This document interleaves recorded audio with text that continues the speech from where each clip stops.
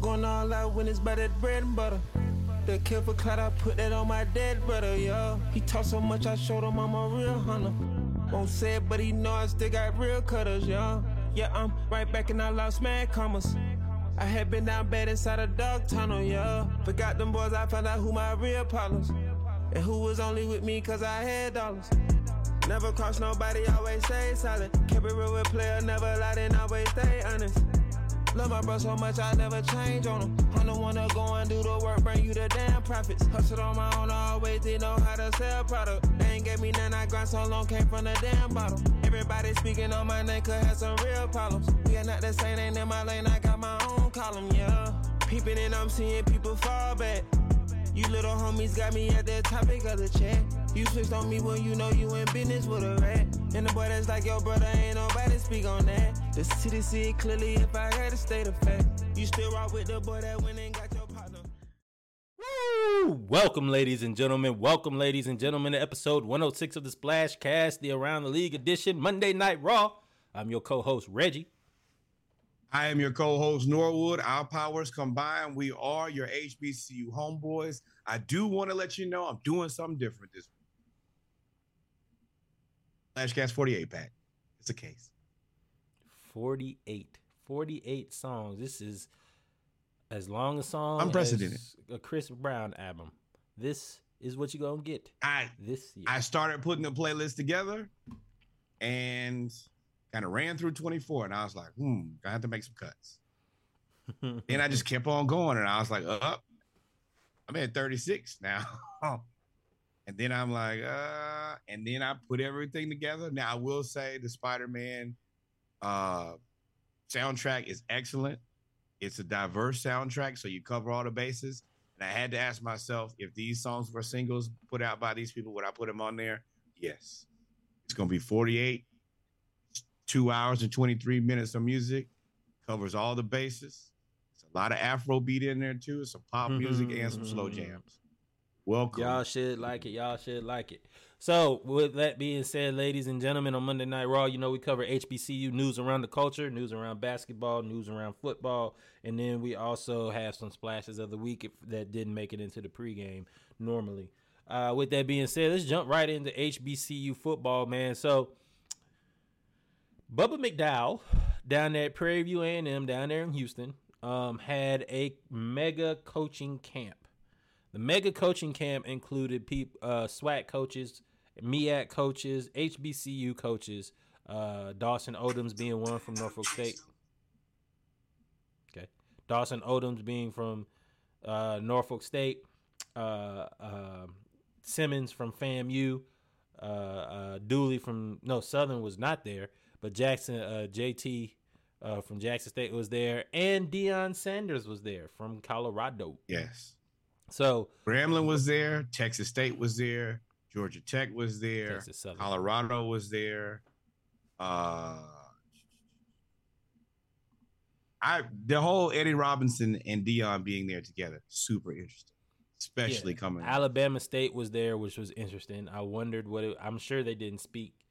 As well as Alabama A&M. So with that being said, Bubba McDowell, head coach of Prairie View, caught a little bit of flack for bringing Deion, and this is what he had to say about it. Let's see if we got it on.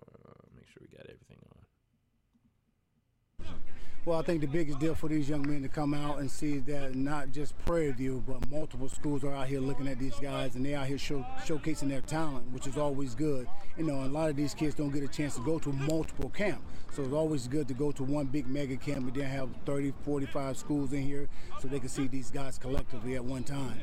You know, so many people are so territorial in recruiting that just sounds crazy to do it that way. Absolutely. So what was the driver for you to say, no, come get in when you're fitting? You know, we want these guys to go to college someday. I always tell that, and you said it right. That's it. We just want these kids to get looked by anybody. Because, look, everybody can't grab all of them. You're going to have some good ones, you're going to have some mediocre ones, but we can't grab them all. So those that are left over and you feel they can fit your program, then you go get them and take them and develop them when they get there. saw a moment where Coach Prime dropped down on the knees. Talk to me about y'all's relationship. Oh yeah, we've been going against each other, knowing each other for. We both Florida boys. He had Florida State, I'm at Miami. We had some great battles over the years. So and it's always great, man, to see a Hall of Famer like him continues to support HBCUs and camps in general. Because again, when he's out here, he brings the kids out. Again, now these kids can be able to be seen by multiple colleges. So I used to be against satellite camps at the beginning. I was one of the greedy fans who was like, nah, they're going to come and try to take all the players. And it took, shout out to George, works for SEC Network, Hampton University alone, said, there's like 15,000 high school football recruits every year. Like 15,000. He was like, no matter what school you support, HBCU or Power 5 or both, they can't get all of the kids. They can't get all of the players. And if you can't get all the players, your greed is now doing a disservice because you're taking an opportunity away from other kids. When it was explained to me like that, like 4 years ago, that day I was like, oh, well, you need satellite camps. So shout out to Bubba McDowell. Shout out to Deion for showing up. Gotta say it. And number one, we're about education way more than we're about anything else. Giving these guys an opportunity to get an education wherever it may be via football is what matters to absolute most. However you feel about whatever you feel, we don't care. If you can get a chance to be seen and that helps that kid get an education, help put him in a better situation for the future, help him, create generational wealth, whatever it may be, then we have to support that. Whatever you believe, football is just an avenue at the end of the day. So I 100% support that. Now, I have to say this because it's been on my heart. I don't love the media coverage because the way that they've kind of positioned this is like, this is Bubba McDowell's camp. And not only is it Bubba McDowell's camp, Bubba McDowell was a damn good NFL player. Now, everybody doesn't know that because they don't watch football that way. But some of the reporting has kind of led with Deion, and like, great that he's there, but this is this man's camp. Don't take away from what he's trying to do. That was immensely frustrating. The different I understand what you're saying, and there were other articles that referenced Deion a lot, but I can appreciate. We got this from shout out to HBCU Game Day. Got this from HBCU Game Day that they interviewed Bubba McDowell and let Bubba McDowell comment on Deion. Let Bubba McDowell comment on the other coaches. Absolutely. That's the classy way to do it. That is I like absolutely that, the classy way. Because Deion is forever going to be the elephant in the room in black college football until something happens, until he comes back or he openly sends players this way, until the fence is mended between those that felt some type of way he left. Then, and time passes, Deion will always be the elephant in the room. So I applaud HBCU Game Day and Bubba McDowell for standing there and just talking about it, going right at it, not talking around it, not trying to BS about it. He's here. He brings out the kids. He also brings out other schools. No, Deion is to the point now where the people that he's recruiting, we talk about it, he gets all the transfers. Yeah. Well, if he gets all the transfers, that means other schools are now going to be looking like, well, we need to look at the players he's looking at. And that's how you get 47 schools at a Prairie View HBCU camp. So, I mean, we are the realest podcast in the world. We talk about you. We will give you all the flack that you deserve, but we will give you the praise we need to. I do understand what you were saying, though, with the other places. But shout out to Prairie View. Just be responsible. Me and Reggie aren't journalists by trade, but if we can handle this with class, you guys should take a second and have some journalistic integrity. Yep.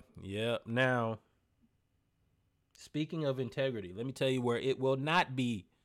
Integrity will not be there. September 9th in the Bayou.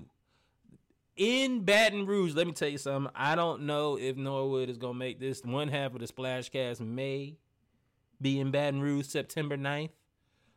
Jackson State and Southern will be televised on ESPN Plus, and kickoff is at 6 p.m. Central Standard Time. For this to be, I think, the first game for both of them is kind of crazy that they play each other the first game. Might be the second game. But normally you don't play that way. I am excited for this game. TC Taylor gets his first game. Dooley gets, after a full season of recruiting, Dooley with a new quarterback after plays Jackson State. Southern's starting quarterback that everybody wanted benched transferred to Jackson State. So as well as the starting kicker. So there's a lot of players that are familiar with each other on both rosters. Some players from Jackson State transferred to Southern thanks to the transfer portal. This is going to be a hell of a game. May have to make it to Baton Rouge for that. And I've seen, and I know this is a little just kind of, I think it's important. I heard that it's actually going to be on ABC. So you know how ABC and ESPN are one unit. But I do, from what I've read, they're going to actually be on ABC, which is like ESPN is one thing as the cable network, but ABC, we all got Channel 2. Yep. And I'm excited for that game. Now, last year, Southern played LSU, and I went to that game because that was basically all of Baton Rouge was in the Tiger Stadium. LSU beat the crap out of Southern. Southern's band beat the crap out of LSU. It is what it is. This year, they said they had a good fourth quarter, though. They did. Southern scored twice. This year, LSU is hosting Grambling State. September 9th. I love this. In Baton Rouge. So September 9th in Baton Rouge, you have Southern versus Jackson State. Then you also have Grambling State and LSU, which will be the day game. Woo! That's the whole state. That's the 4 flagship schools of Louisiana. Well, 3 flagship schools of Louisiana playing in the same town on the same weekend on Labor Day. There is going to be an unreasonable amount of tailgating. There'll be an unreasonable amount of liquor consumption. Look at Reggie's face. I can't wait. Boy, neck bones, crawfish, and gumbo with wings. Ooh, Lord. Oh, why did you have to say the menu? I said the appetizers. Jeez. Well, yeah. And just, I like LSU doing this. Consistently putting HBCUs on your roster. It allows these guys to get tape against the best. And hopefully we'll have more HBCUs do this. I mean, we'll have more PWIs, not PWIs, Power Fives, putting HBCUs on their schedule. You need more of that. Florida and FAMU, do it. They played recently. They played within the last 10 years. But I'm just excited for this weekend, September 9th. I don't know what's going to happen because I will have just be coming back from spending a good amount of money in August. And then at the end of September, we still have some fun to do. So it's going to be a crazy 2 months, but I have got to figure out a way to make it to Baton Rouge for that weekend. It's going to be crazy. Speaking of Grambling, though, Hugh Jackson has been trying to keep up with what Deion started down there in Jackson State. Now, Hugh is fresh off the Rolls Royce with the Gucci belt. He's fresh off the no, that was Southern with the box Chevy. He's fresh off he had the satin robe, Gucci robe, trying to catch it. Now Hugh, who is saying, thanks to McLeod, we will know how to maximize training and improve performance by managing their workload so that they can track and minimize injuries. McLeod is a sports performance company. I'm just going to let this play. Y'all, I think I text Norwood. I said, what Hugh got on right here, dog? What is Hugh wearing? Y'all, for y'all that are watching, let me know what Hugh got on. Because here we go.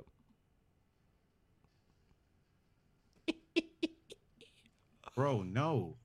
And we have so much respect for you, Jackson. But we are a podcast who specializes in telling the truth.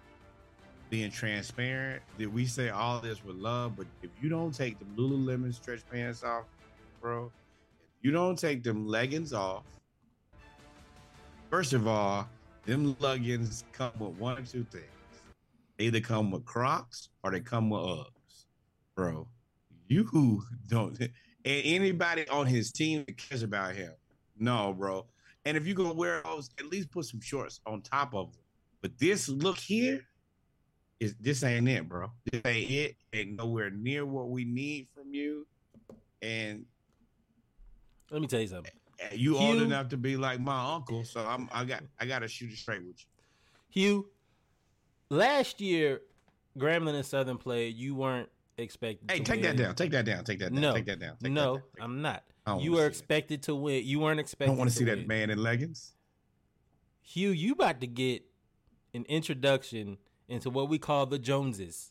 You about to get fried, dyed, and laid to the side when you make it to Baton Rouge to play LSU and when you play Southern in the Bayou Classic. I'm going to let you know right now, I think we go into the Bayou Classic this year, I'm going to put this on a poster and say, Grambling, this you. Like, Hugh, you got to put on, first of all, you should have a Grambling jumpsuit on. You jumpsuit, the jumpsuit that go like that, the windbreaker, you that age appropriate. That's what you need to have on. You can't have on the Lululemon leggings. Pants. You can't have this on, Hugh. And then you look like a Bethune-Cookman cheerleader. Boy, look like a Texas Southern male cheerleader, bro. You look like a flag corps. Uncalled for. And then with the PowerPoint, look at the PowerPoint. Man. Look. He is a black icon. Take that down, man. That man Splash Cast NFL for a long time. Will always be your consultant. We talk about black colleges and HBCUs getting better at social media. He was trying, but this looked like something off Jefferson Pilot Sports. You remember Jefferson Pilot Sports? That's what that looked like right there. That looked like Jefferson Pilot Sports. Hey, you didn't play it on the Jefferson Pilot Sports too, and been happy to be there. Yeah, boy, that was when they covered the playoffs.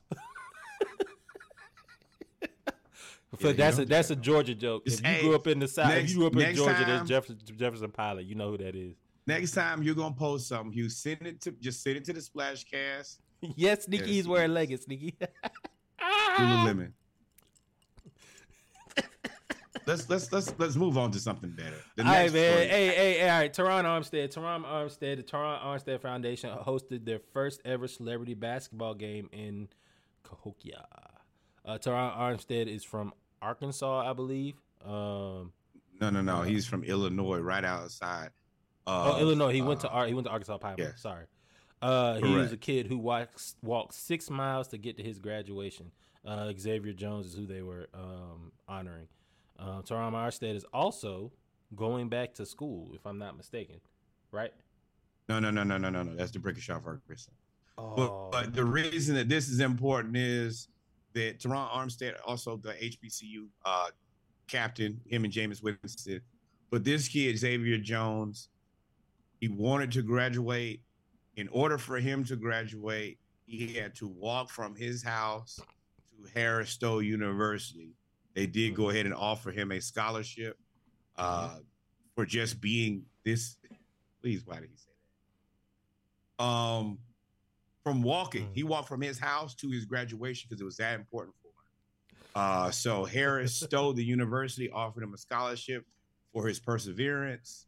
Also, Teron Armstead bought him an electric bike to make his commutes a lot easier.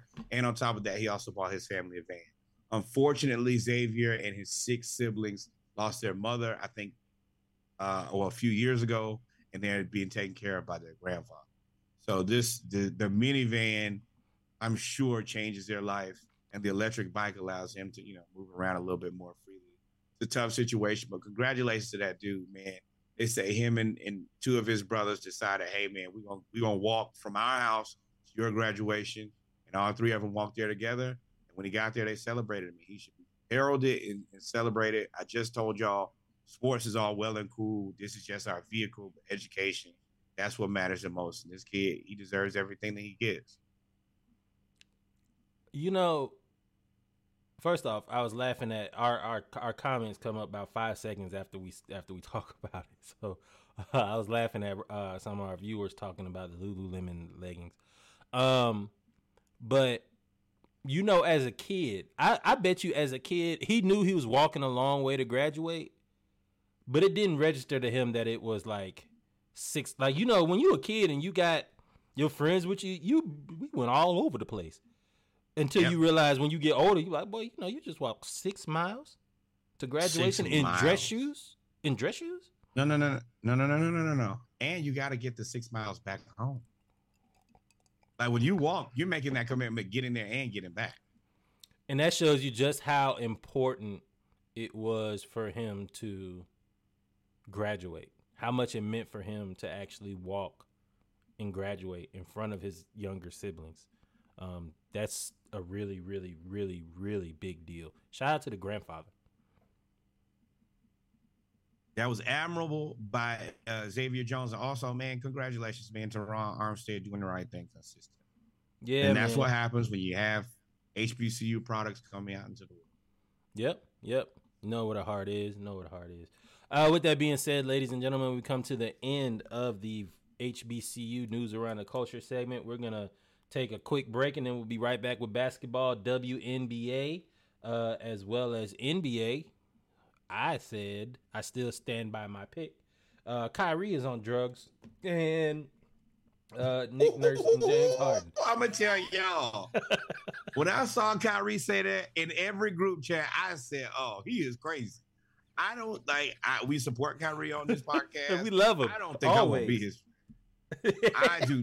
I think that it must be very difficult to be Kyrie's friend because he just says all the craziest stuff. No, it's not difficult to be Kyrie's friend. Well, Kyrie is the one you leave out the group text. Oh, like no. You just invite him places. You don't really put him in the group text because he'll say what's in the group text out loud. No. You be like, bro, do not send that to him, yo. No, we'll let him know what he's allowed to say. But yeah, like, follow, subscribe. We'll see y'all in a minute. I'm gonna grab a beer and we'll be right back. We'll be right back, y'all. Stay.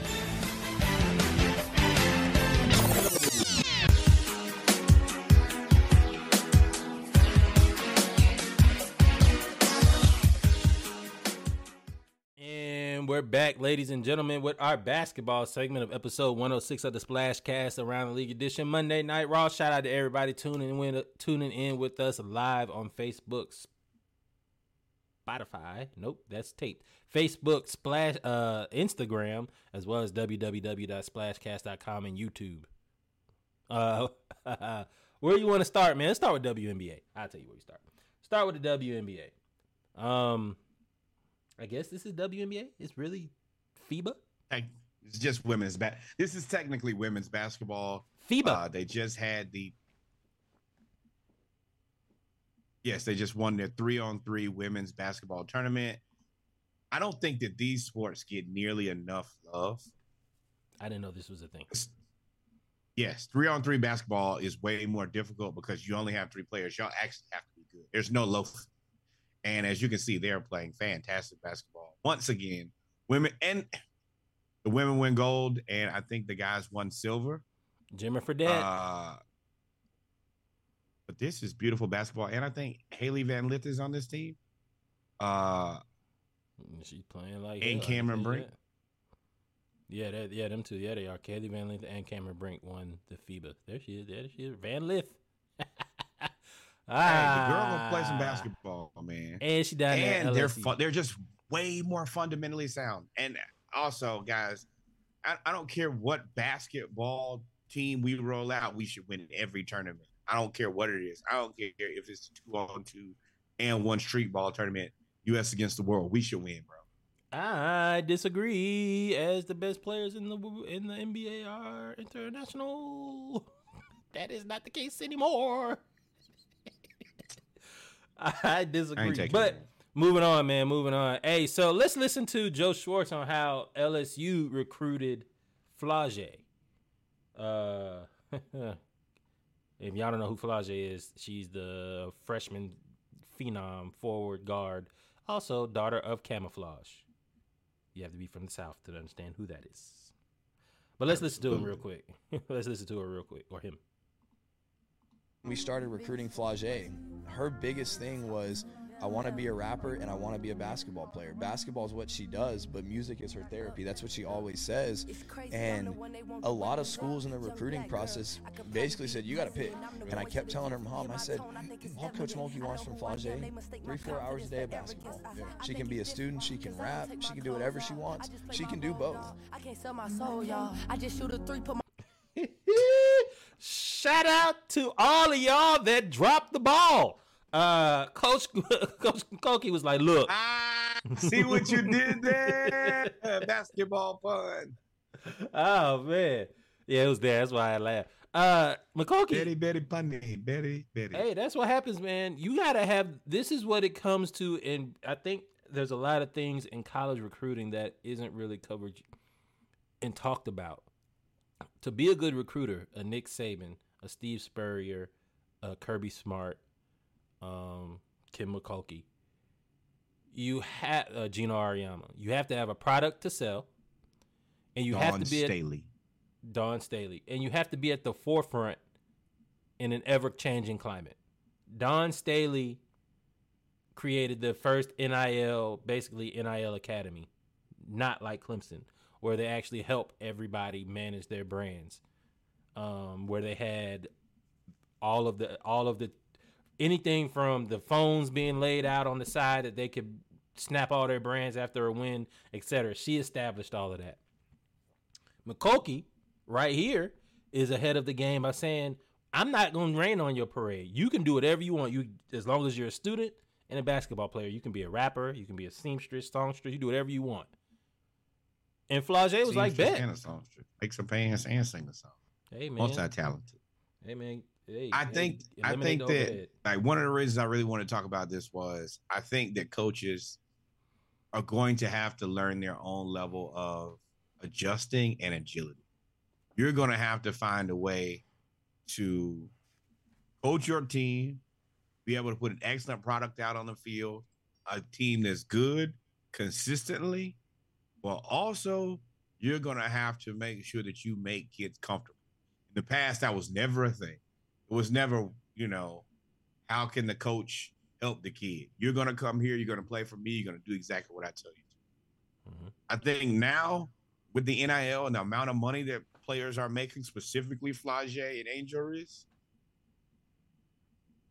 you're going to have to find a way to be able to coexist together. There's going to have to be a higher level of respect for college athletes. And it's that's, for a long time, they were like, oh, no, sports couldn't exist with athletes getting paid. We're finding out that it can exist. It actually seems to be thriving.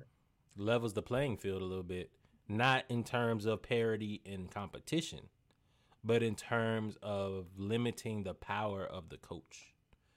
That exactly. The end all be all, my way or the highway, I can cuss you out, the Bo Schembechler, Woody Hayes days are toast. That's over with.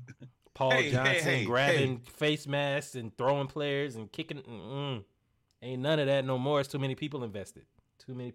Hey, there are companies who support your university that are paying me a lot of money. You're going to have to treat me with some respect or you're going to lose me. And if I disappear, that sponsorship money, that donor money, walk right out the door if you continue to run athletes away. So, yeah, you're right. There's going to have to be a better level of brand management with teams and players and, just the respect that you're going to have to treat players with. Can't dog them out like you could before. And that wasn't right. And I'm glad to see things the scales hopefully evening out, even though I do think the NCAA is going to try to find a way to rein. Well, yeah, and that's what I was saying. There's too much power, and we talk about it. Coaches don't, to me, in my opinion, all of this other stuff that you see in the news about, the federal government, they need to regulate it because there's too much money and all of that. No. It's because you're losing power and the players are making more money than you. Look at Bear Alexander. Yep. You may not know who he is. I thought he was going to be the best defensive lineman on the Georgia Bulldogs. He was the next person in line. You had Jordan Davis You had what's his name that just went ninth to the Eagles that we were supposed to get. Jalen Carter, and then Bear Alexander was the next guy. Bear Alexander was the next dude, and he transferred to USC. And they paid him an exorbitant amount. I'm not gonna say he got an NIL deal, and I'm not gonna say they paid him. His apartment is in the middle of downtown LA in a high rise, 30 stories up, in the middle of downtown LA. So just take with that what you will. At the end of the day, y'all gonna have to fix y'all face and play nice to these athletes. That's what's gonna have to happen. Sneaky. And Flau'jae is out here balling. Go ahead. Like women's basketball may not be the bigger draw, but the big women's programs, college, I think it will be soon. Especially, and a lot of this is, once again, the NCAA just not. The NCAA has a historic past of not having very good awareness. When specifically the women's sports is so much better than the men's, and they won't fix the men's because it's always been there. And it's the same thing that happened with the NIL and not paying players. You have to listen to what your constituents are asking for. They need to make the men's basketball game better.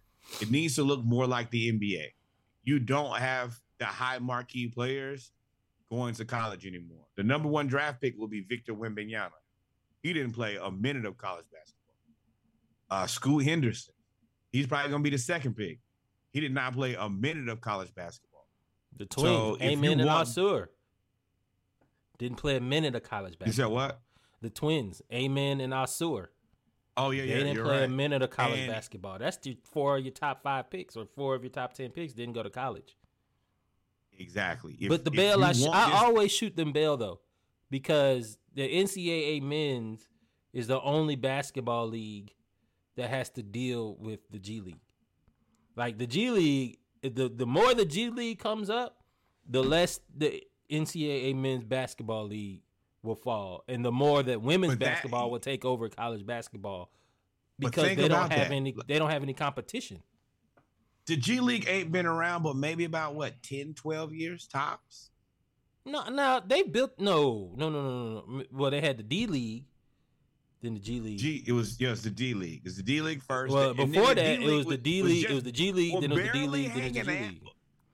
Well, the D League was barely hanging on. Remember, they had to do a whole rebrand to change it from the developmental league because people didn't like the name of it.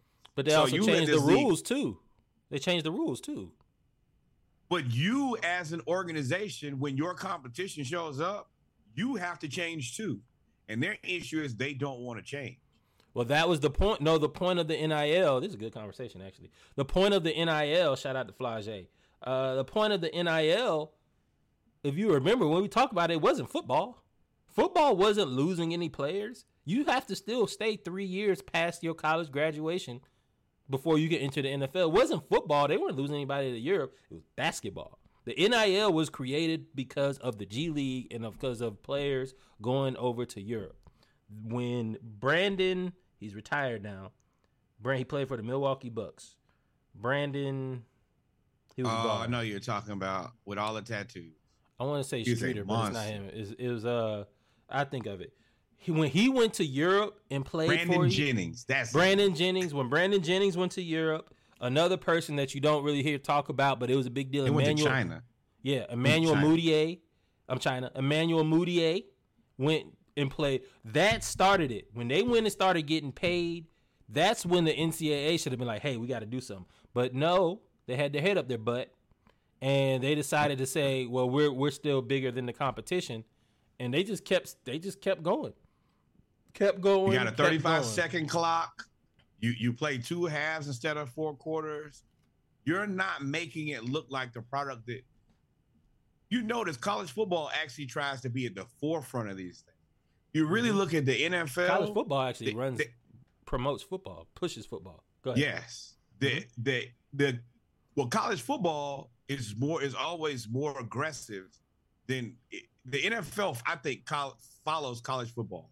You remember at one point the Wildcat, it was every college football's offense. So what did the NFL do? Hey, let's do it like that. Or, college football was the first one to go a little bit more positionless. Let's just go edge rusher and let's see what Florida these guys State, look like. Florida And then State. Shout out to Mickey Andrews. And then the NFL kind of says, "Oh man, this makes kind of sense. Let's do it." Well, college basketball does the exact opposite too. But yeah, go ahead. Yeah, let's make this look like John Wooden basketball from 1930, and wonder why nobody watches. And then but the part is you see the girl. I'm gonna take that alley-oop you just threw. You right. Let's take all of the blackness out of basketball and see what it got you. They said, you know what, we're gonna go to the G League. Fine, we'll go to the G League, whatever. That's what they did. They took all the blackness out of basketball. You're right. I did. I put that right. I put him right. I said, hey, I'm D-Wade. Sometimes you just gotta throw that oop, man. Well, yeah, I mean, I have little faith in men's college basketball. They'll fix it, but I'm not a fan of men's college basketball. As you probably know if you watch this podcast, anytime I can find a way to trash that sport, I do. Go women's college basketball because they're fantastic. They're well-rounded, and they play offense, defense, and can dribble. Yep. All right, man, before we get to say no to drugs, the Pelicans, as well as Nick Nurse, and possibly Jaylen Brown trade scenario, that makes a little bit of sense. Got to talk about the finals. The Nuggets went wild in game one. What? Now, you remember, it was a Saturday morning, me and you talked about this. Mm-hmm. And I said Nuggets in 3. And you said Nuggets in 3. I got a good hearty laugh, chuckle, some say. But I told you, Heat gonna steal one of the next 2 games. I don't know if they win one in Denver or they win the one at home, but it ain't no way they lose the next 2 games. Well, if you want to go with what I told you so, if you remember, if you harken back to that episode, I said, we're hearkening. I said that Denver was going to win in 5. I made a joke with 3, and I said, honestly, I'll give Miami 5. I said Denver will win in 5. I also said, hey, Miami found something. I said they found something at the end of the game when they cut it in the game 1, and I said they cut it to 10 points. And I said the game wasn't as close as it was at the end of the score, but Miami found something. I did not think finding something meant actually losing and beating Denver in Denver after Denver with Jokic up with Jokic with a 40-15 run, with a 40-14 run, and Jokic scoring 40 points. I did not expect for them to lose, and yet the Heat just decided to be the Heat. They came back from double digits again. And they stunned the Nuggets. So, I also, once again, what did I tell you that they were going to do? You got to put Kevin Love into the lineup so at least he can be a big for some of the time so that you can kind of keep Bam out of foul trouble against you. Executed perfectly. Kevin Love did not have a world beater game. I think he had maybe 10 rebounds. I thought they would play Cody Zeller a little bit more, but like I said, you need bodies just to get in the way. Also, one thing that I think they did that not a lot of people really noticed was they let Joker score points. They did not allow him to get to let anybody else get buckets. He had 4 assists. And him scoring is one thing. I don't think there's much you can really do to stop him. Specifically when he gets down there in the paint, he just bowls them over. And there's not anybody who's strong enough to do anything but Bam, and you can't really put Bam on him for the whole game because he just. So, man, that's all well and good. I understand what you're saying, and I understand what they're saying with let Joker score and don't let him get any assists. I understand all that. This man right here, you can see him getting dunked on while he's fouling Bam. Joker only had 4 assists. Michael Porter Jr., I have not seen somebody go from sugar and being said that you were great and defensive turnaround and all of that to shit so quickly. This is a testament to coaching, to Eric Spoelstra. Eric Spoelstra did not make an adjustment on Jamal Murray. He did not make an adjustment on Joker. He made an adjustment on Porter Jr. By putting Kevin Love, and Kevin Love didn't play center. Kevin Love guarded Michael Porter Jr. And Michael Porter Jr., for some reason, did not go around Kevin Love. He tried the big man Kevin Love. Didn't work. He was shooting contested threes, didn't work. And his defense was so bad that Max Strus started out 4 or 5 in three-pointers, and it was all wide open. Spoelstra, by putting in Kevin Love to put on Michael Porter Jr., who was 2 of 11, allowed Jimmy Butler to basically guard Jamal Murray. And then allowed Bam to hold on for the ride with Joker. But then, by doing that, that allows you to put Caleb Martin on Bruce Brown. Now, I will say Denver messed up by not going into the paint with Aaron Gordon. I don't know why they stopped giving him the ball. He was 5 of 6. They treated him like John Collins. But the thing about it was, this is kind of the knock on Michael Porter Jr. Yep. He has so much potential and promise. It looks like sometimes he baby Kevin Durant. And then sometimes it's like, oh. Well, and you heard Mike Malone call him out and basically say, players are up there not pouting because they're not getting their shots and are not playing defense. That was him. Gabe Vincent was was guarding. Who does they that went after sound him like? every time. Who? Pouting? And yes, and they're best friends. Oh, Trey. I think it's worse for Michael Porter Jr. because Michael Porter Jr. is 6'11". That's the issue. You can't be that Trey tall. is 6 feet. At some point, you got to shoot Trey some bail. Like, hey, at least he tried to get it the way. Hey, Michael Porter Jr. is 6'11". Too little. You the biggest person on the son, court besides Joker. You're tall enough to play center on this floor, bro. You got and that's the part that it's just unacceptable. You don't have an excuse other than you don't want to do it. It's always one thing if you're just not equipped to do it. And I will say Trey is not equipped to play great defense. With Michael Porter Jr., you just don't want to do it. And we pay you too much money, and the way the CBA is set up now. Talk about shouldn't have given him that contract. You cannot do that. I pay you a bunch of money, and I don't. You have to give us everything you got now, bro. Go ahead. Finish. The days of just kind of loafing, it's either you're going to do that or we're going to trade you to Detroit. Yeah. That's the answer. You can be rich in Detroit. Michael Porter Jr., they have isolated him and attacked him over and over again. That's all they did. His defense was, I don't know why he was trying to double team Kevin Love 5 feet away from the 3-point line and leave Gabe Vincent open. He did that like 3 times in a row. You look at a guy like Kyle Kuzma. Kyle Kuzma is a more consistent basketball player than Michael Porter Jr. Mm-hmm. They make about the same money. That's a trade you could do. That's not how it's supposed to be. Well, yeah, it's not. But that Michael Porter Jr. is the only supposed to be like the number 1 pick in that draft. He was the highest coveted guy. 16. He had the backing. But I also said that was my only. I don't know if I would have paid him. You have a bunch of those. I always try to give the player the benefit of the doubt.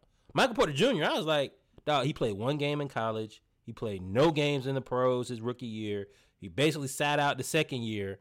And in the third year, he played pretty well, and you gave him a max extension in the 4th year. I was like, I don't know if I would have gave him that contract. Because he's so 6'11". Because I know why you gave it to him. I just hate to see players that I think are really good basketball players end up being 2K warriors. So would you have only given him good that on contract? the game, bro? Would you have given him that contract? You have to. Why? If he turns into Kevin Durant. So you saying you would have gave him that contract? Yeah. So you've also said in the past that you wouldn't have given Zion that contract. No. Same Two situation. different things to me. How? Okay, so, number one thing I do like about Michael Porter Jr. is very frank about this. He says, man, I had 2 major back surgeries very young. Every day for me is about staying healthy. What does Zion? That mean? What does that mean? That means he acknowledges I have to work on my health every day. Zion, they just let a report out that Zion and the athletic staff weren't getting along. He didn't want to do what they asked of him on a regular basis. My only knock about Zion is I don't think that he doesn't care enough about his health. That was a great. I've gotten past the fact, huh? No, I forgot.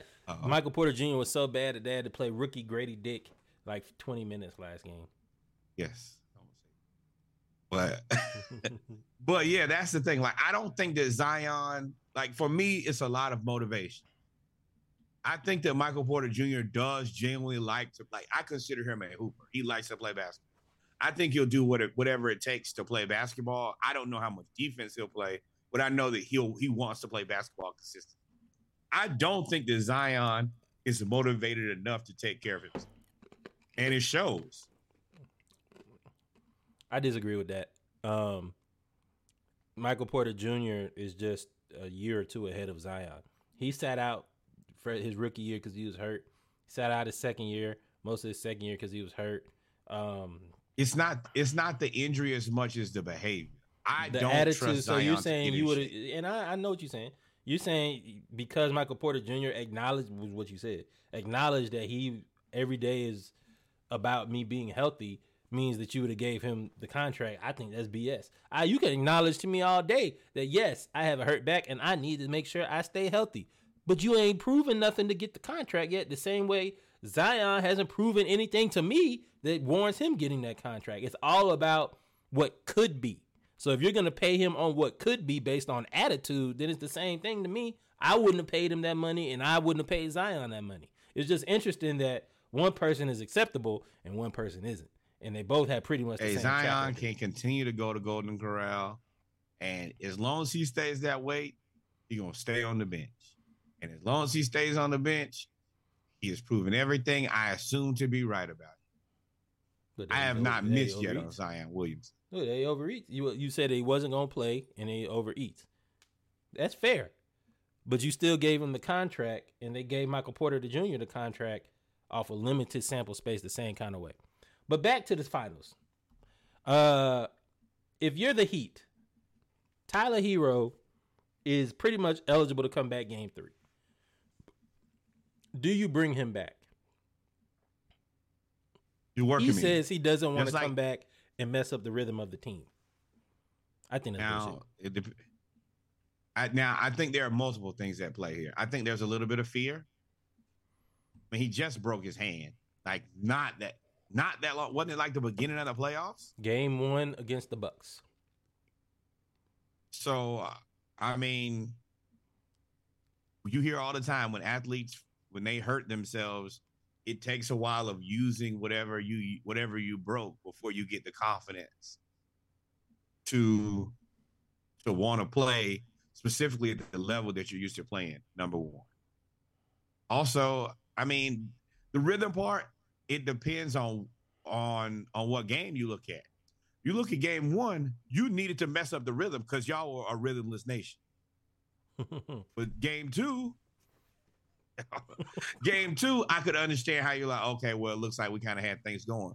But you also have to understand Eric Spoelstra is one of the best coaches, if not the best coach in the NBA right now. That's his job.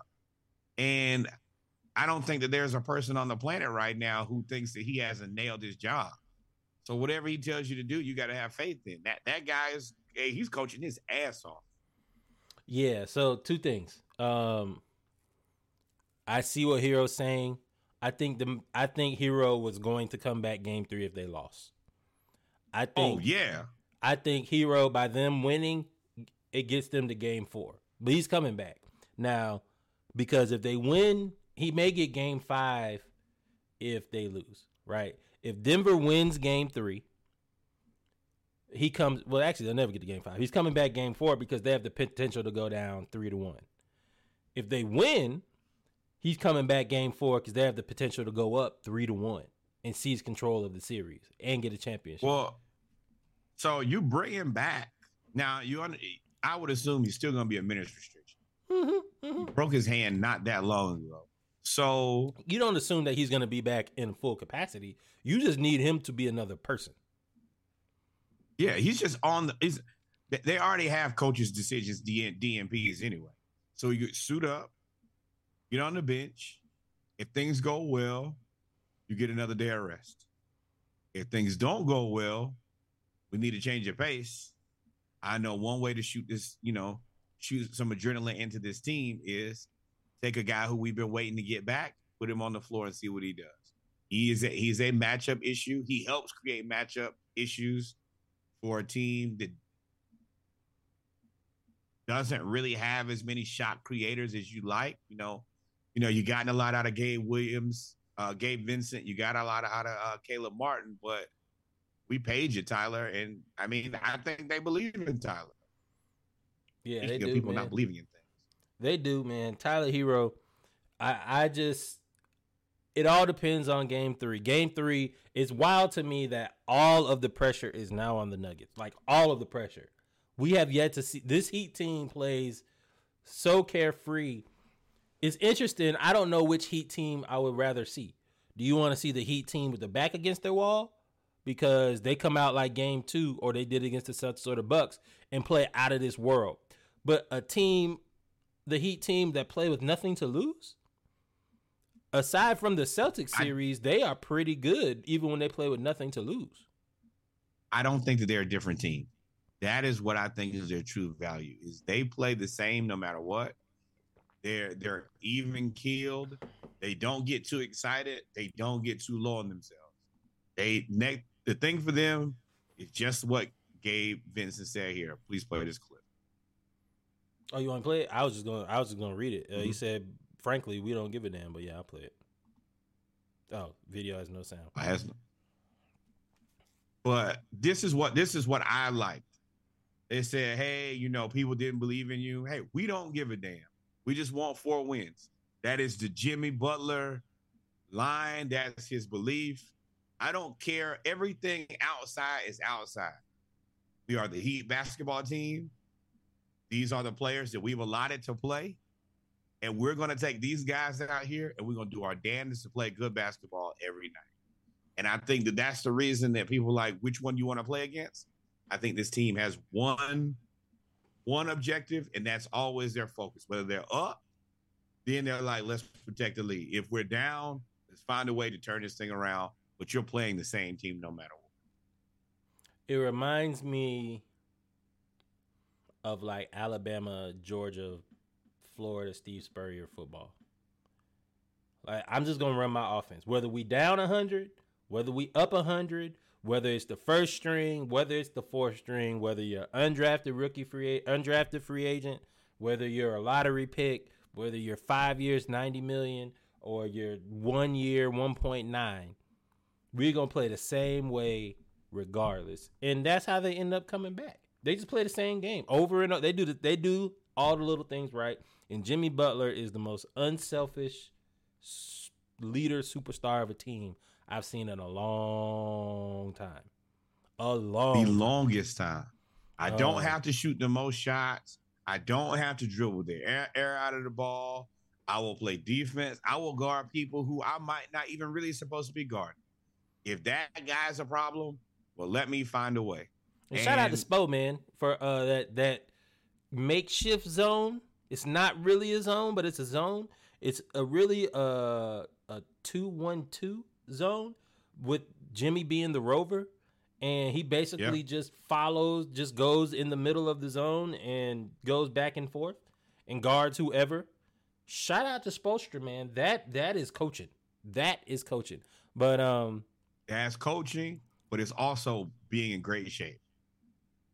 Jimmy is in great shape in the finals. You know how many people just dog out towards the end of the playoffs like, oh, I don't have it. And you can see they don't have it. Just beat, out of shape. Yeah.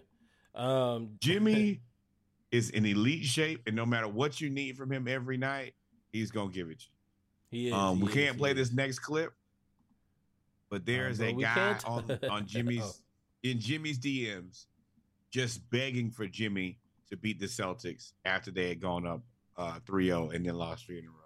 Yeah, we'll have to post. It's kind of funny. You're playing a way different team than during the regular season. They didn't shoot nearly this well all season before the playoffs. Actually, I beg to differ. They've always been a good 3-point shooting team. They just always got hurt. Now, that comes from being Hawks fans. We've seen it. We've been blistered by it. This intensity that they've had. Now, their defense and the playmaking is what's come out of nowhere. Nobody saw Duncan Robinson taking people off the dribble and getting and ones, right? Nobody saw Gabe Vincent shooting floaters. Caleb Martin dunking. Nobody saw that. Nobody saw that coming. Nobody, Max Strus. Max Strus is exactly who we think he is. He's streaky. He hit 4 or 5 in the first quarter. It ended up 4 of 10 for the game. But he plays hard and they play within the system. And then that's what happens. And Terrell Davis couldn't handle it. I will say, watching the Heat, they're going to live and die on whether or not they can make open shots. I haven't seen a lot of teams shoot more open shots than the Miami Heat. I feel like somehow they're just like, somebody's always open. Michael Porter Jr., that's you. That's you. You are the Trae Young. We talk about Trae when Gabe Vincent shoot all of them. This is how I was looking at Michael Porter Jr. right here. This is how I was looking at Michael Porter Jr. when I saw Gabe Vincent shoot another wide open 3. I was like, bro, come on, man. But go ahead. I just want to make sure y'all understand that that's you, Michael Porter Jr. If you see at the bottom, I saw this during the game. And you know how the TV moves so fast, like a face you'll see, and a recognizable face you'll see. This was during the game. This is how it went during the game. Yeah, she's like, is that Terrell Davis? And then he just big man destroyed. Big, bro. Let's go back. Look at that. He looked like he said the timeout after he dropped his ice cream on the floor. Like that's how he looked, right? A mile high salute anywhere. I'm gonna make it racy because he looked like he heard a word that he can't around. Looked like he heard something he can't retaliate to. You know that face you make when you around a whole lot of other people, and they say something that you can't say. You be like, "Oh, you know, if we was at home, I'd knock you out, big dog. I'd knock you out." He was a walk on. Yeah, that's crazy. Yeah, but he was upset, man, and everybody was upset in that game, dog. Everybody was upset. Shout out to. Analytics says you guys have a 3% chance to beat the Celtics. What say you? Say who? What do you have to say about that? 3% chance ESPN's giving you guys. ESPN Analytics. Who said that? ESPN Analytics. The mathematical ESPN Analytics. Exactly. I'm sure the Athletics, Assaholis, or whatever they call themselves, probably had us not beat in Milwaukee either in the first round. Yeah. Or the next. You know what's funny? You want to laugh at that because he said that 3 times. He really didn't understand the word that they were saying. But you know the Udonis Haslem will break your jaw. So you can't really laugh. It's just like, let's put some respect on his name. Florida legend, Florida Gator, Udonis Haslem. Basketball, Miami Heat basketball icon. He is the culture, as he says. I am the culture. He's right, though. From Gabe Vincent saying we don't give a damn, Bam Adebayo playing well, saying we don't give a damn. Jimmy saying it is what it is, being the leader, the calm leader. And then Udonis Haslem, they're all reiterating the same thing. We don't care what y'all got to say. We don't care. We're here to play basketball. We keep winning. We playing the right way. This is the best run of a team with not one suit. I mean, Jimmy's a superstar, but he's not an iconic, guy. He's not the one guy. You have Steph Curry, Kevin Durant, LeBron James, Dirk, Tim Duncan. You haven't Kobe, Shaq. You haven't seen a team that doesn't have one guy since the 2006 or 2006 Pistons when they had everybody. But that's what I like the most about this team, and I like about Jimmy Butler is I'm a part of the team. I'm here to do my job, but I'm not here to outshine the rest of the team. We do this as a unit. We all have the same idea. Nobody needs all the shine. We're just trying to win basketball games. Shine and I do think that as the NBA continues to get more and more athletic, the opportunity to just out athlete people is going to end. You're going to have to find a way to go back to playing smart basketball. You're going to have to take good shots. You're going to have to play defense, or you're going to perpetually lose. I think Jimmy, Kevin Durant for a while, Devin Booker, bringing back the mid-range. Like Jimmy, DeMar DeRozan for sure. That's his signature. But Jimmy plays, I think he led the league with shots at the basket for a guard and was like top 3 behind like Giannis. And for him to play on the baseline, and of course, playoff Jimmy is a real thing. We see it as a superstar without a flashy trait. You're right, Sneaky. Playoff Jimmy's a real thing because he sure enough can't shoot them threes. But when it get down to winning time, as my dad says, winning time, he hits those threes. They play well. And you're right. You're going to have to play smart basketball going forward. You know who I would like for them to study Jimmy's game? Giannis. If Giannis can hit the shots, not the difficult fadeaway threes. Also, I still hate the way Jimmy draws fouls. There was a bunch of calls in that game too, and I was like, there's no way that's a foul. But he got it because he's Jimmy.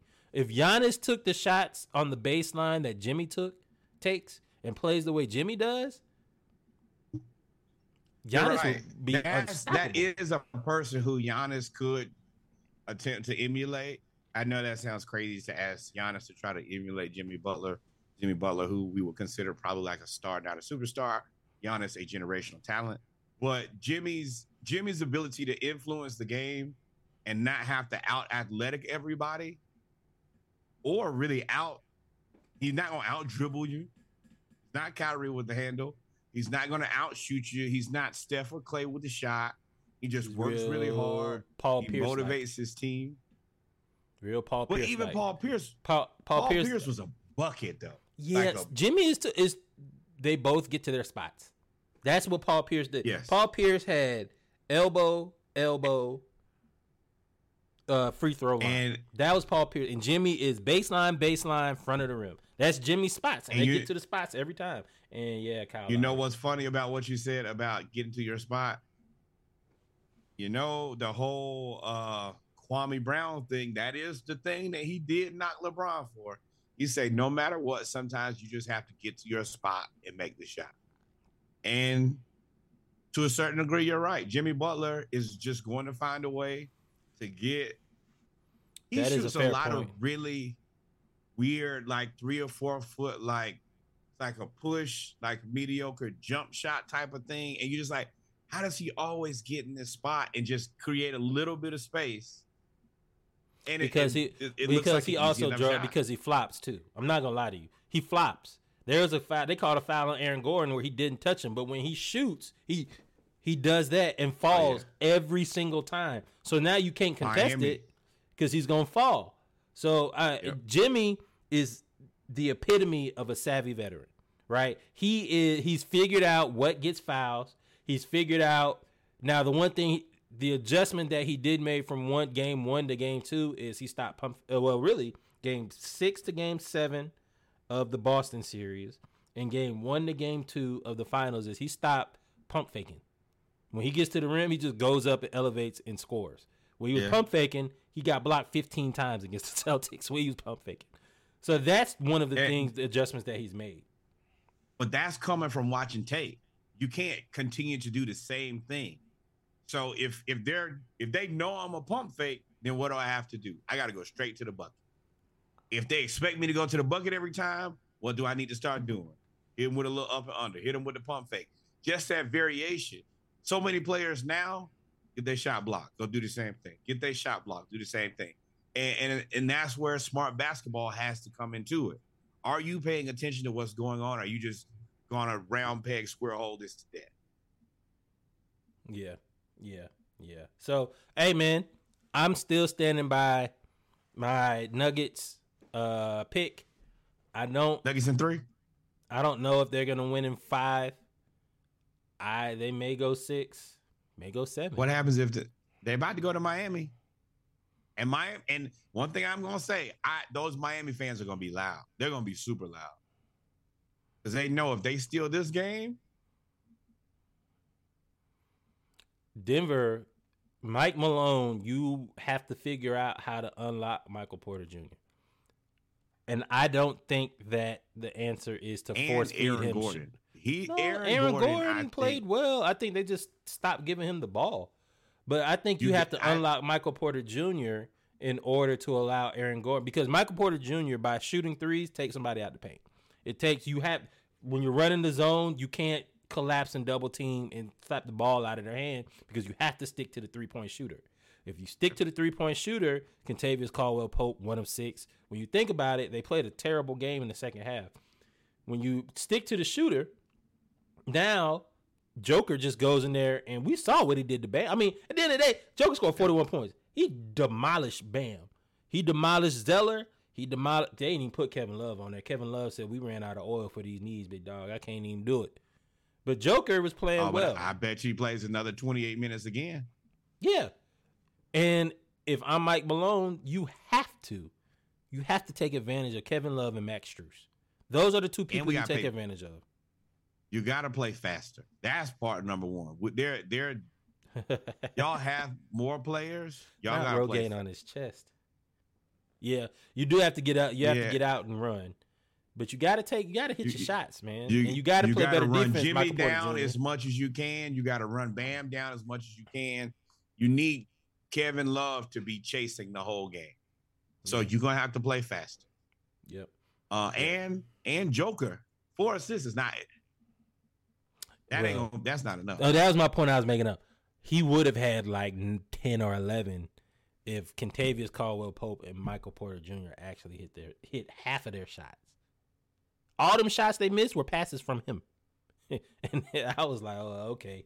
That's cool. But every time Joker scores over 40 points, they lose. They've done it so in the playoffs, 3 times, and they've lost 3 times. So you gotta hit your shots in order to space the floor. With that being said, man, we come to the end of the basketball segment. We are going to take a quick break, and then we're going to jump right into football. Got a few things in football we're going to talk about. SEC scheduling, the Falcons, as well as gambling becoming a problem in the NFL. And I'm going to tie that. Not the gambling, it's the getting caught. Well, I mean, it wasn't sure getting caught. There's more ways to get caught now, and they're all utilizing all of them. So y'all go take a break, bathroom break, get your little beverage. We'll be right back. Y'all stay tuned. Listen to the Splashcast 48 pack.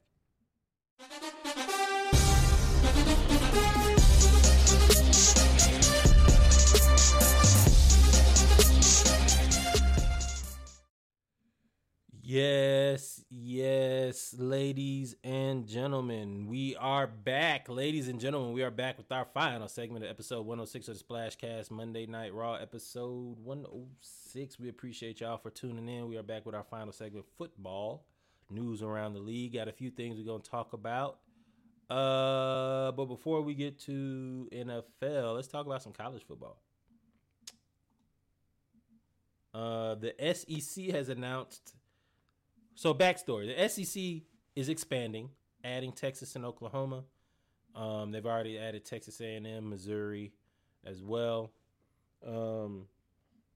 They are trying to figure out their schedule when adding Texas and Oklahoma.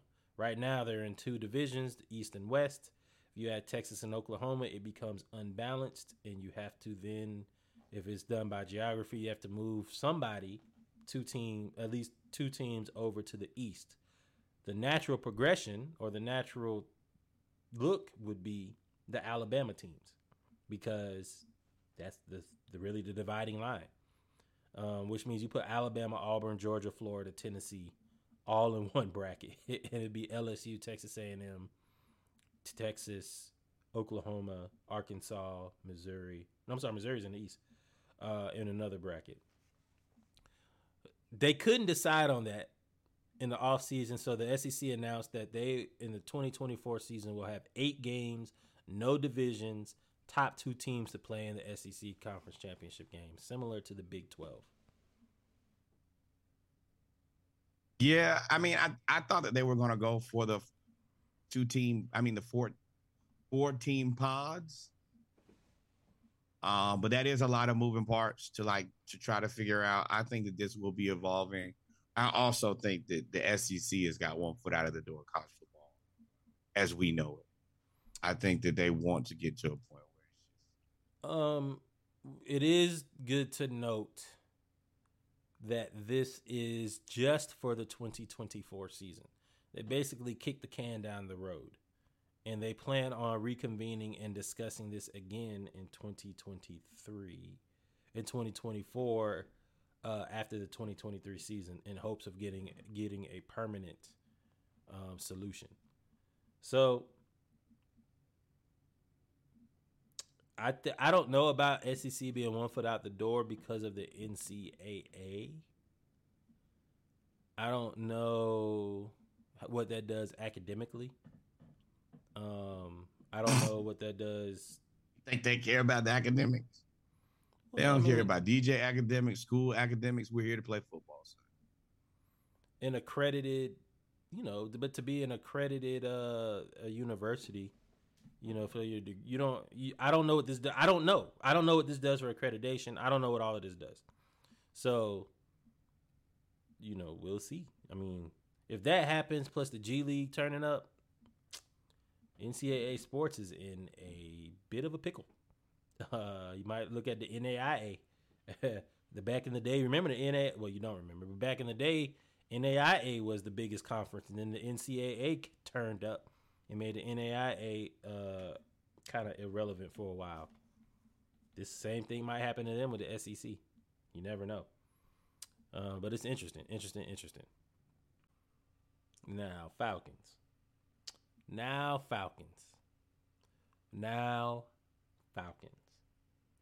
If you serious, Falcons have about $20 million in cap space left. Arthur Smith and Arthur Blank in the past have the Falcons like to keep about $20 million in money to carry over to the year so that they can sign somebody at the free agency. Mac Hollins is a willing blocker. That's why they really drafted him. I mean, they signed him because of blocking. But DeAndre Hopkins is still out there available. And apparently there's a few teams that are out on him. I don't know why. He's been bought out. I didn't understand the buyout. Let that market dry up. Let it dry up. Let it dry on up. And these teams keep saying stupid things. Just don't say. That's one thing I will say Mike McCarthy said. He said, oh, no, I'm not getting into this. Whatever these comments are said, they always come out wrong. I respect DeAndre Hopkins. I met him when he went to his first Pro Bowl. He's a great football player. That's it. Don't act. You like Robert Saleh. Oh, well, we don't need him. The hell? You always need that guy. And, where I could see him going, of course, is where every receiver goes to rejuvenate their careers. He's going to go to Patrick Mahomes and Kansas City for a 1-year, $12 million deal. And he's going to win a ring and do whatever he's got to do. Because it's going to happen. Oh, but then the money is up. Let me tell y'all something. He would flourish. He's automatically the number one in Atlanta, which is fine because we're playing positionless football. You then put Cordero and let Mac Hollins, and at that, Mac Hollins just wouldn't play. Put Drake at the 2. Now the Falcons look kind of scary. Yeah. Yeah, I mean, Hollins, you're the next guy up. You're gonna get your rotation. You won't get as much as you are slated to get right now, where you get the lion's share of the plays. And I still think that, like, Mac Hollins is going to play, but they're going to play a lot of Jonnu Smith. That's Arthur Smith's boy. And he made that very clear. He said, because they were interviewing him, he said, I would have to give you a full interview to tell you how much I love and respect Arthur Smith. I agree. And when he said that, I was like, oh, that's his boy for real. At that point, I was like, okay, well, Jonnu Smith going to get a lot of playing time. And he said, hey, man, this is positionless. So I think that they're going to – these guys are big. And I think that from what I've seen, everything I've seen from Ridder, he's going to be pretty active. He looks pretty calm in the pocket. He looks like he throws good balls. And Sneaky did say, I was like, shh. Sneaky, one of our viewers did say that they could see DeAndre Hopkins with the Ravens, which makes all the sense in the world to me, especially since he got bought out. Like, that's the part I don't understand is he's got bought out. So you ain't got to pay nobody nothing. You can just sign him to what you basically go into recruiting mode and recruit him to be able to sign a contract that's affordable to your team. Because him in Baltimore, now all of a sudden Baltimore looks even crazier. I mean, oh no, then I will back off of everything that they said. You know how I feel about the Odell. I don't think the Odell should be your wide receiver one. I don't think that's fair to Lamar. We haven't seen Odell play good football in a long time. But if you have Hopkins as your one, Odell is your two, Zay Flowers is your three, all bets are off. And I think that, who's that running back? Oh man, whoever you want to put back there. Hey Zeke, you better get over there and take you a little discount. Do what you can for them boys. But man. I think that Hopkins really propels any team that he plays for. He's going to propel them into another gear because the teams that he's going to go to are a piece away. If you can go to the Chiefs and then Kadarius Toney isn't your number one wide receiver anymore, then you got a problem. If you go to the Falcons, you replace Mac Hollins, and then the offense is at that point, Ridder got to come out swinging, or they're going to go to Taylor Heineke super fast. Yeah, we'll see. We'll see, man. We'll see what I'm interested to see where DeAndre. I called him Nook. Where he ends up. This is my candidate for Falcons. I don't even know what to call it because he's been the most consistent defensive player we had, but he keeps getting double teamed. I think Grady Jarrett, with the additions we made on defense, especially in the defensive line, can no longer be double teamed. And now he is going to, I look for him to be back to Pro Bowl, first ballot Pro Bowl, because, you got your second ballot, third ballot Pro Bowlers. First ballot Pro Bowl disruptor, because every time he's single covered or single blocked with one person, he gets in the backfield every time.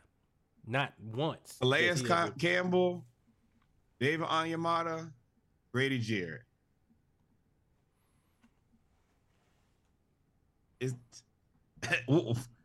From what we've had so many times to what we got now, thank you. I'm happy.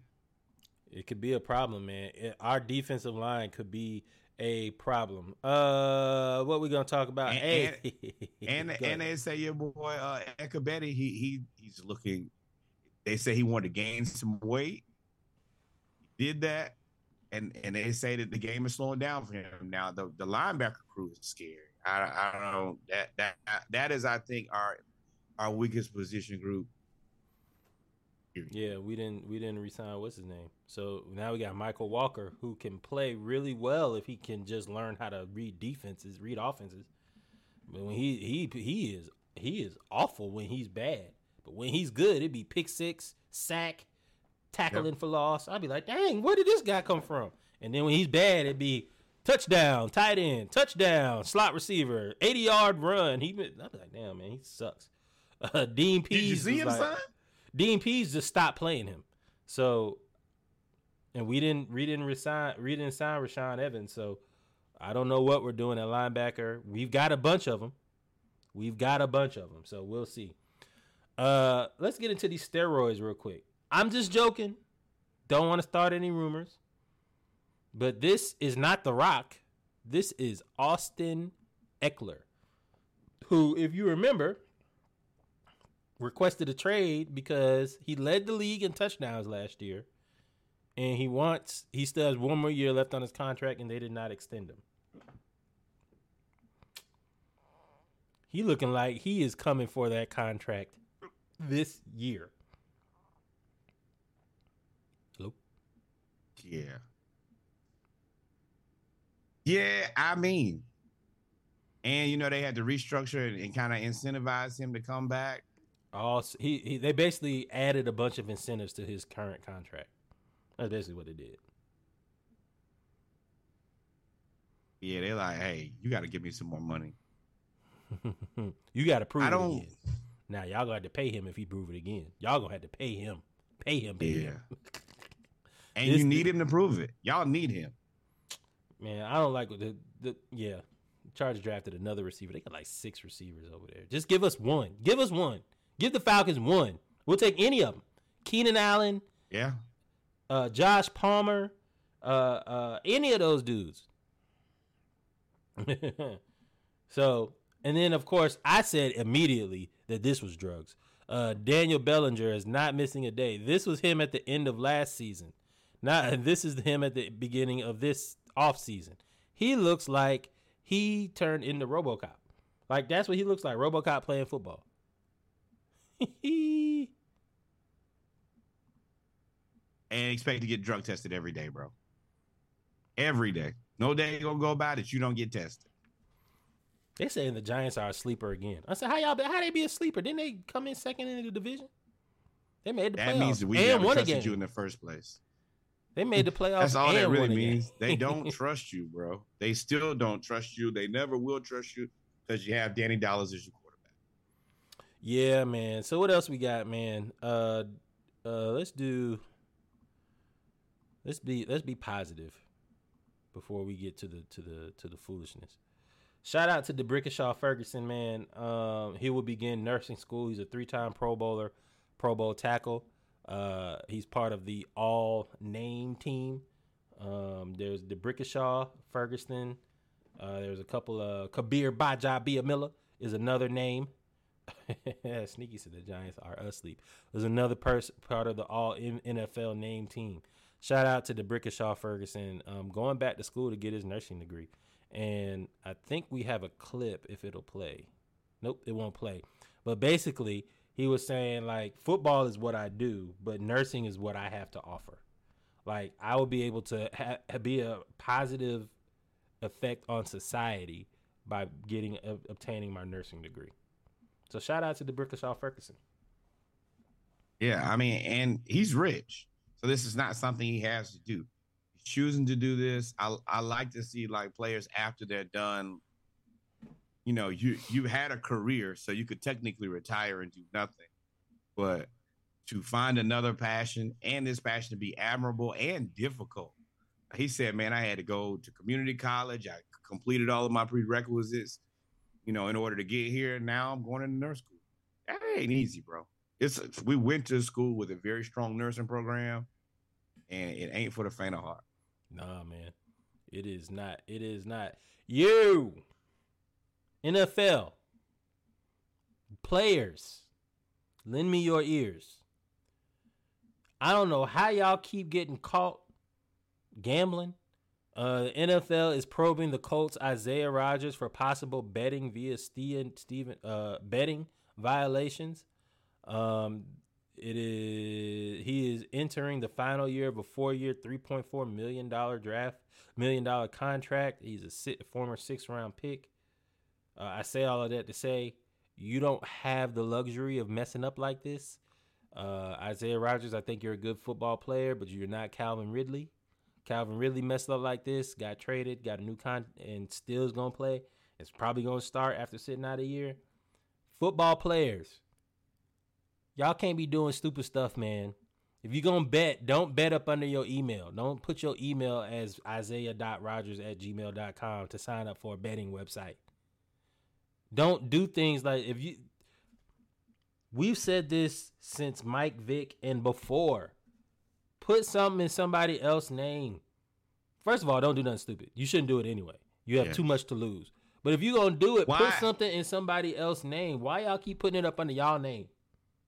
Bro, you play football. You don't have to bet on football. You don't have to. You just don't have to. What bet is worth your check? It ain't no. You're not betting that much. You're not a professional gambler. You're a professional football player. So play. I don't know. Yeah, this is gonna sound so bad, but it's the truth. I don't know why y'all be thinking y'all special. We done seen people get caught betting on sports, players, for the past however long sports has been around. We have every decade, every half decade, almost every year, we see somebody get caught on betting sports. We talk Pete Rose is the most noticeable, most one that we remember. But there's an University of Alabama, there's football, basketball, all of that. Everybody gets caught. Why y'all think y'all special that you could break the law, you can break the rules, and only you not gonna get caught? You know the odds of that. You can make you have better odds of making the NFL than you do of not getting caught betting. They say 7 NFL players, at least one assistant, and an undisclosed amount of team employees have all been found to have violated the league's gambling policy in the past 5 years. Quintez Cephas, C.J. Moore, Shaka Toney, Calvin Ridley, Josh Shaw, Stanley Berryhill, Jameson Williams, Miles Austin. Well, then I have another. Okay. With all of that I just said, the NFL is not absolved of this either. The rollout, y'all were so quick to jump in bed with the casinos. It sounds like to me, because Jamal Williams is an upstanding dude from what we know. It sounds like to me that the rollout and the rules didn't really meet everybody. Like you may not have explained to them the consequences and just what they can and can't do. And you want to know the other part about this? It's all bullshit. What is? Fantasy football is gambling. And they can get a pot over $250 for fantasy football.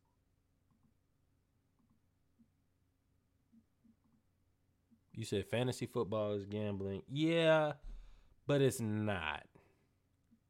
Yes, it is. But it's different. Like, dress it up however you want to. No. Well, let's talk about it. When you're betting on a game, like Calvin really bet on the game that he was playing in, right? Now that's a no. He didn't bet in games that he played in. He bet in games that he bet on his team participated in.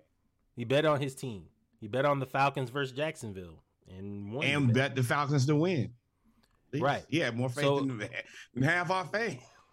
What I'm saying is, in like Isaiah Rodgers, for example, if you bet on games that you're playing in, now the ethics of you actually playing, and are you trying to throw the game? Are you point shaving? All of that comes into effect.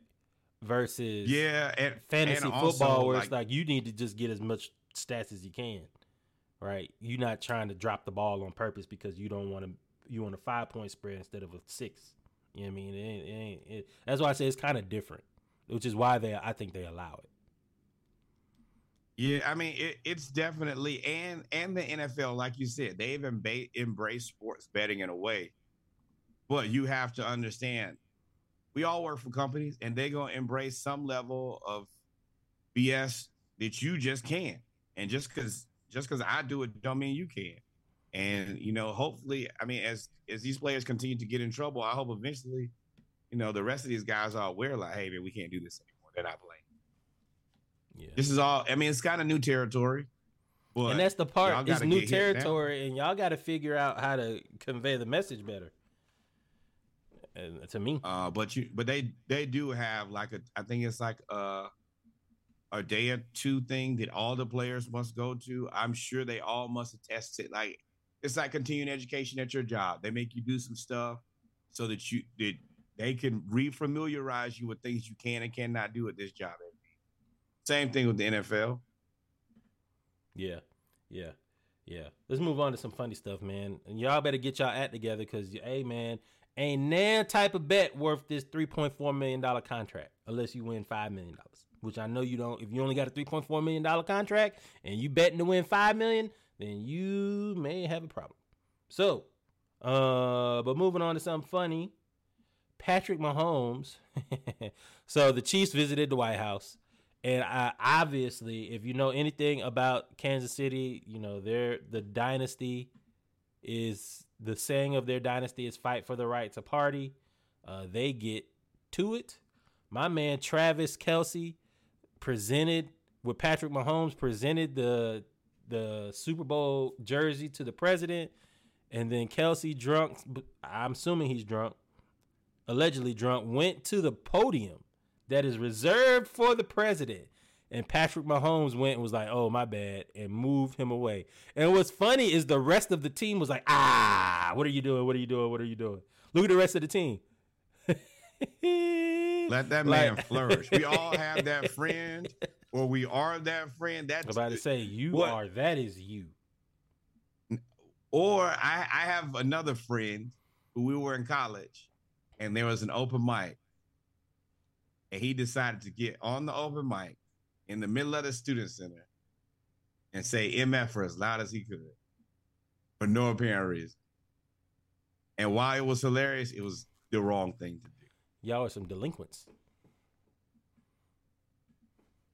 I don't have a story. I don't have a story of me going up in the middle of the student center and cursing. Oh, Reggie, now I've known you well enough to be around some delinquency. No, you don't. I have done nothing wrong. I've only fell asleep on the sidewalk. That's the only thing you really have on me. How'd you know I was thinking about that one? That ain't delinquency. I need out.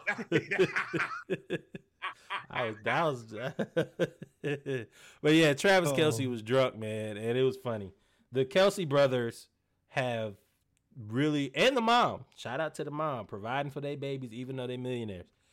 They have all taken off with this podcast, with them really transitioning to their life after football. And now we finish this off with a laugh because we get to talk about Will Levis, who says that he has a cannon bro, and then we get to talk about Norwood's guy Baker Mayfield. So similar, they're in the same spot.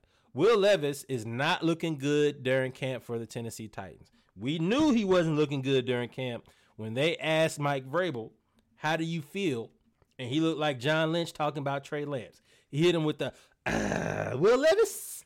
That boy hit him with the double whammy. Quick scope Davis. Bow, bow, bow, bow, bow, bow, bow. That's how Vrabel and John Lynch look. How you feel about Trey Lance and Will Levis? Ooh, Brock Purdy looks good. Tannehill ain't trying to give up the job. That means you suck. The amount of reporting that they have done on Brock Purdy, who is injured. Ooh, look at this. Injured. Look at this. Watch the turnaround. Hurt. Missed the whole net. Missed the whole net.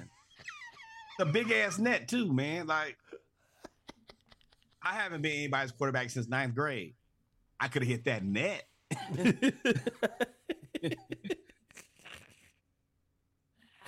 With nobody in front of you. That would even Sam. Ain't no cones. Ain't no nothing. Hold on, son. The job is to throw it into the hole in the net. This is not volleyball. I don't know what you're doing, but you're wrong. But this is the reason that some of us Will Levis, man.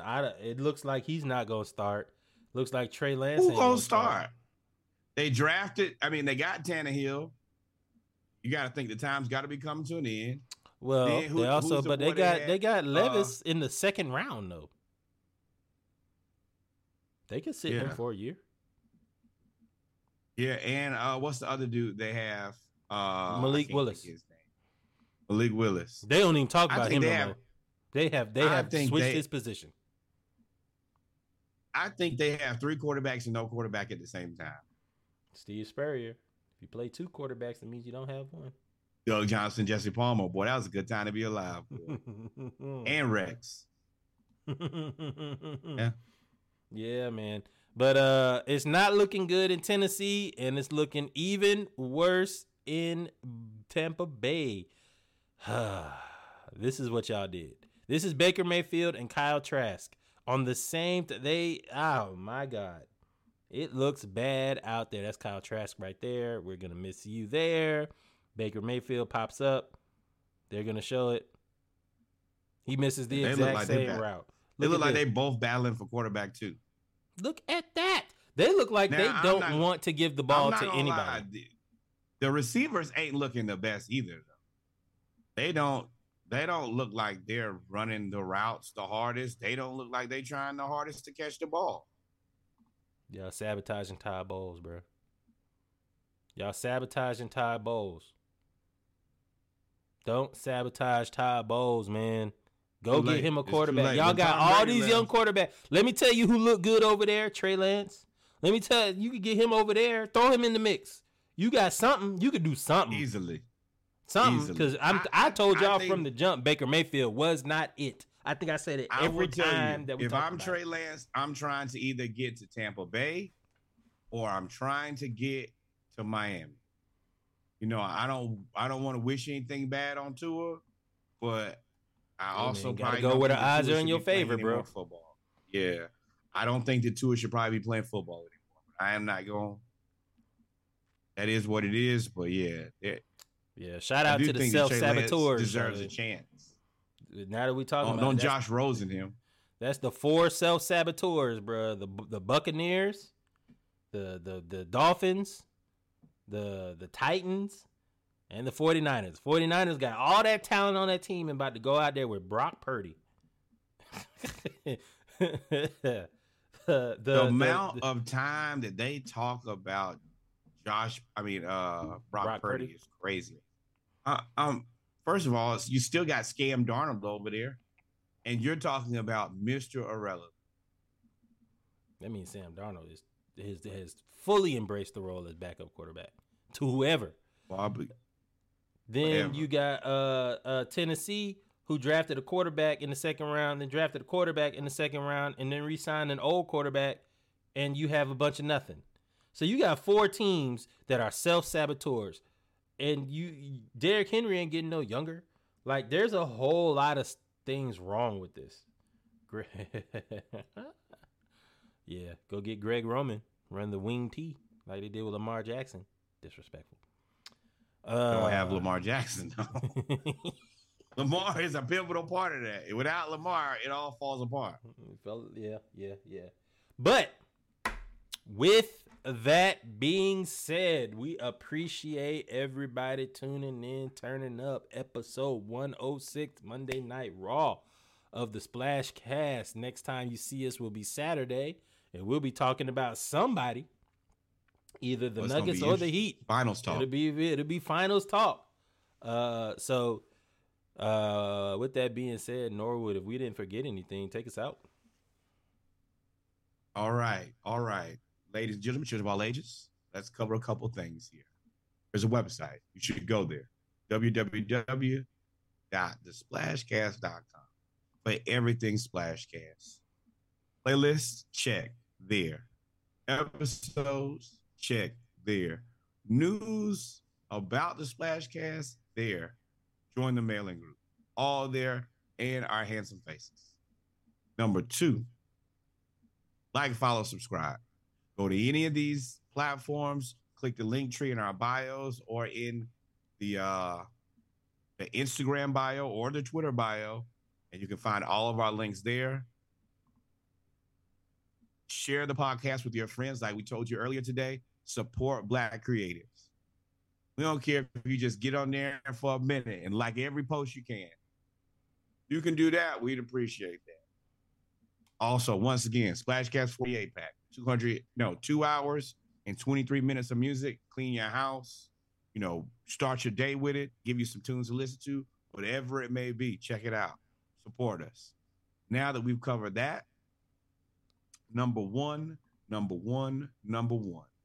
more Black baseball. And by far, more Black beaches. Number two, more Black cowboys and more Black cowgirls. Number 3, and by far the most important, historically Black college and university that you went to, your cousin went to, your auntie went to, the person that was cool, that you was cool with at church. send some money to their university or your university. Number 2, the historically Black college university in your neighborhood, one that you go to for homecoming, step shows. Oh, Sneaky, you in the A this weekend, Sneaky? Got to get up with y'all. Got to get up with the world. I will definitely let you get it. It's coming. It's going up soon.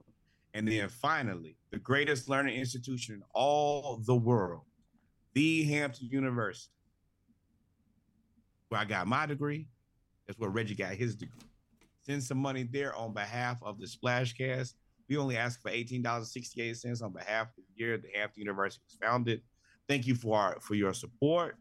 Thank you for your love. And until we meet again, ain't but one thing to do, Reggie. What's that? Hang out. Love y'all. Buenos noches. Arrivederci. Peace. We are out of here. Love y'all. Peace. This is the Splashcast weekly schedule.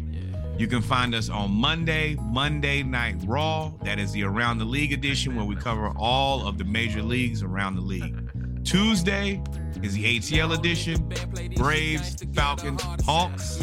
Wednesday is when the playlist comes out. It's a Splashcast 24, 12, or 36 pack, just depending on the music. Thursday, for everybody who was not able to catch us live on Monday, they can catch up there on the Around the League edition. And then Saturday, of course, we bet beers for Saturday Morning Live. If you ever need to find us, we can be found at thesplashcast.com and, of course, via Instagram at thesplashcast. Overload, stayed in the spot until my scale crack. Ho wanna impress me, hold your breath, lay on the wheel back. Look, babe, I'm just playing, I still need you to catch that mail pack. River, watch your way to the spot, make sure you don't get trail back. Only fuck with trees, but push the shove, bitch, I can sell crack. Out the way, bust a play, I'm gone, bitch, I done fell back. Bracelets up my arm, got my wrist so shit counts a Hellcat. Rich nigga got chicken in my contract, FOS show. Done Julio liquid perk, I'm trying to fuck on that hoe. Pat myself on the back cause I'm proud of me, went head toe. Stand up in the bed dog and this bitch until the heads blow. Ever see me in it, know that shit running.